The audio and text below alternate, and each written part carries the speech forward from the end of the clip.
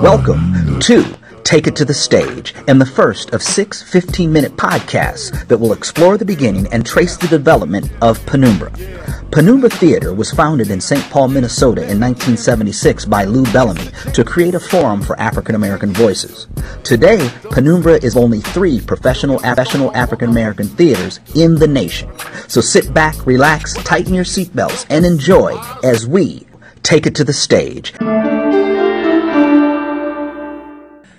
I am here today in Las Vegas, Nevada, and I'm honored to be joined by 2 theater legends, Mr. Abdul Salam El-Razak and Mr. James Austin Williams.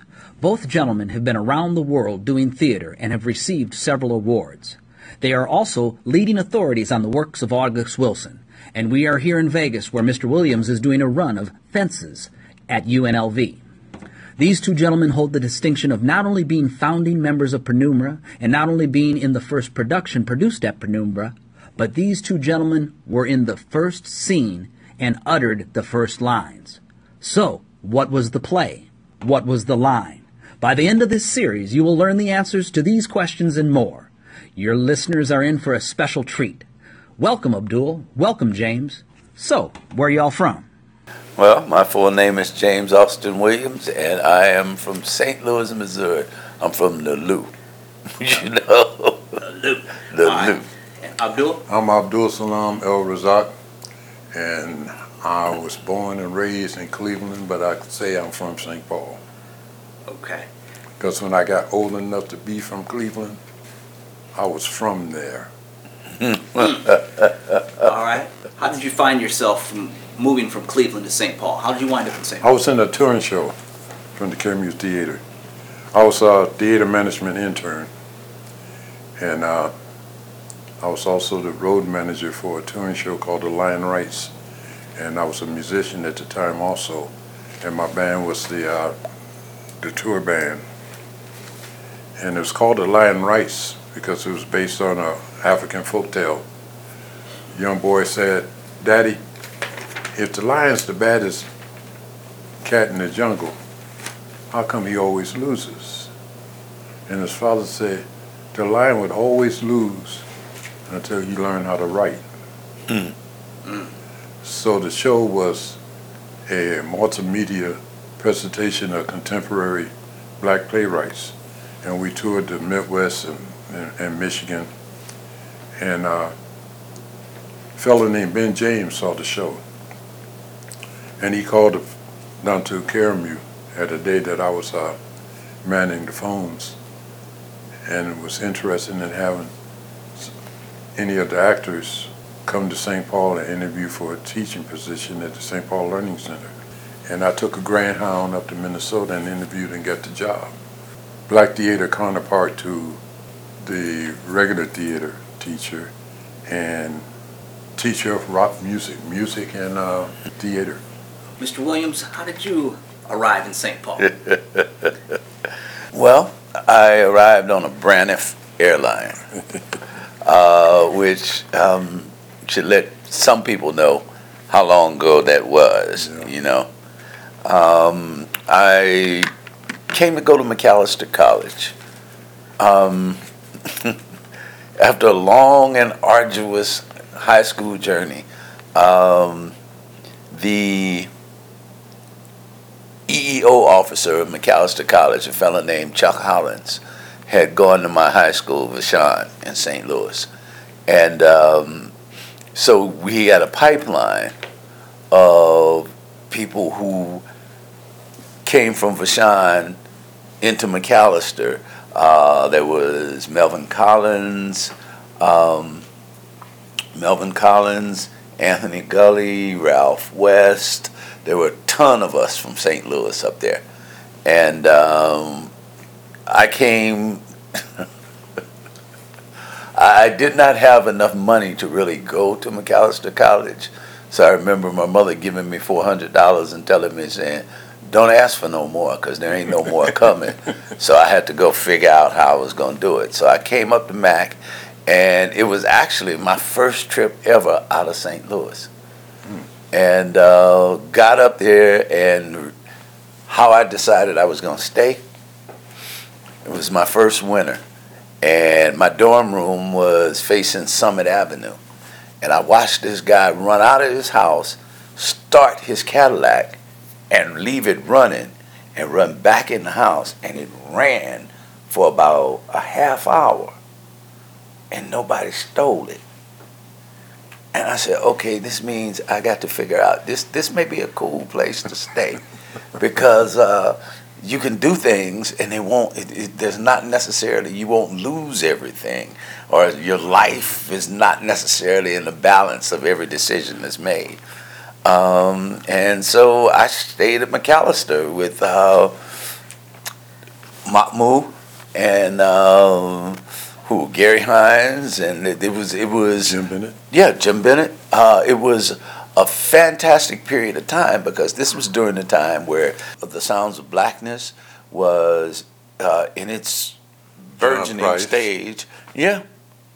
And so what was happening was there was a large group of black students from all over the country who have since gone on to do fabulous things. There are numerous judges, there are numerous politicians. There's even a 4-star general of the Air Force, and all of these people were on campus. And then there were us weird kids who ended up in the theater department because there was no place else for us to go. So, talking about Penumbra now, where did you first hear about Penumbra? How did you get involved in Penumbra? And we're going to start with you and then head back to... Okay. There's a gentleman who was at McAllister College named Steve Yoakum. Steve Yoakum was a senior my sophomore year, and he came in and asked me to do his direction cutting for his senior project, and he had chosen No Place to Be Somebody by Charles Gordon. And in that play, in that production, was myself, Faye Price, who runs Pillsbury House Theater right now, Russell Curry, Jack Ruler, and Charles Hudson, a lot of, yeah. So what ended up happening was Jack, being Jack Ruler, decided, oh, this might be a cool thing. So he went over to the firehouse on the West Bank and got some CETA money to open a community center / theater, which was the start of Mixed Blood. So my season at Mixed Blood, I ran into Lou Bellamy, who was directing To Be Young, Gifted, and Black there.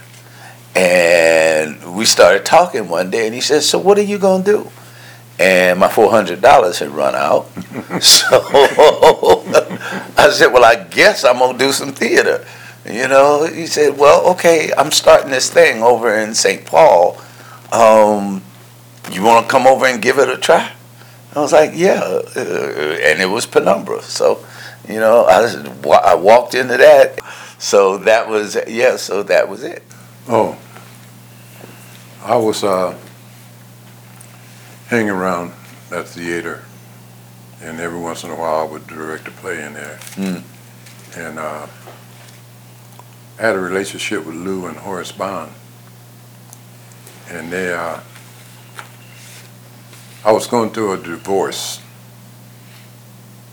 and Horace and Lou was telling me that I could use my GI money and go out to the university, which I was saying I figured I was too old to do, because I didn't feel that I was college material. People got PhDs and masters, and I didn't feel I was campus ready, but I did. I went out there and enrolled, and about that time they was talking about starting Penumbra, and I knew the woman that headed up the CETA program, and I knew her assistant, whose sister became one of the first actors at Penumbra 2, Tia Mann. Her brother Justin Mann was number 2, and Jackie Shohone ran the program who eventually married Claude Purdy. Hmm. So when I heard about the program, I went down with my girlfriend at the time, who's my wife now, and I said, I'm starting a family. I need to make some money doing theater. This is what I will and will not do, but you have my loyalty. And I got the job. Even sitting through those government-made how to get a job promo, Yes, sir. you know, which were the most boring. Any government film is boring, but you had to do it in order to participate in the program, you know. Abdul, could you explain to us what is Karamu and what's its significance? Karamu is the oldest establishment for black talents in the country. It's a national landmark. It was started by the Jellips as a settlement house, and there's some controversy about it to the extent that there's a generation that believed it was just another system of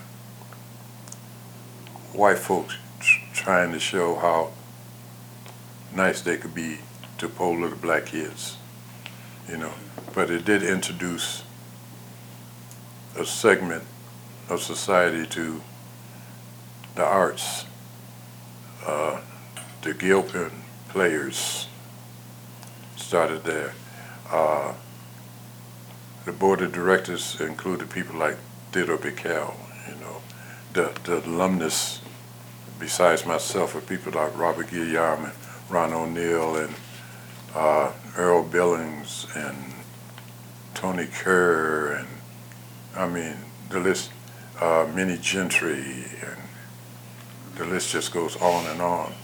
And it's, like I say, it's the oldest established, it's a landmark, it's a national landmark, you know.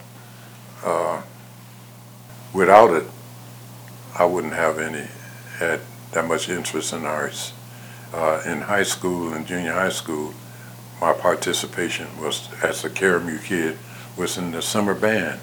The black band teachers at the different high schools would take the students from the regular school and be one big band in the summertime. Okay. You know, so you kept your music program going during the day. And I didn't get interested in the theater until after I got out the military. I started back at Karamu as a custodian. Now, the only reason I'm laughing is because my first job in Minnesota was as a custodian at the King Center. Okay. Right. And I don't think we ever talked about that. No. Ken Snipes, who was the executive director at the time, called me into the office and wanted to know why I was, as a custodian. And I said, because I was taking care of a wife and a kid. And that I was primarily trained as an administrator and a director, and got into acting and directing as something to do, because the theaters in town wasn't hiring no black administrators. But I learned theater first as a business, and which I always tell people to this day. You heard Kanye and them say it, but we've been saying it for decades. Not only am I a businessman, I'm a businessman.